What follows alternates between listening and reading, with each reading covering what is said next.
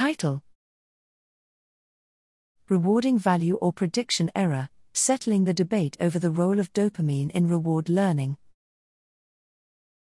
Abstract: The discovery that DA transients can be mapped onto the reward prediction errors in temporal difference models is a pinnacle achievement of neuroscience. Yet, there is abundant evidence that DA activity reinforces actions, suggesting it serves as an intrinsically rewarding event. These two possibilities are so conceptually intertwined that it is not surprising that they have been so far experimentally conflated. Here, using computational modeling, behavioral blocking and optogenetics, we show that stimulating VTA-DA neurons promotes learning even when a natural reward and DA stimulation are held constant across the learning phases of blocking.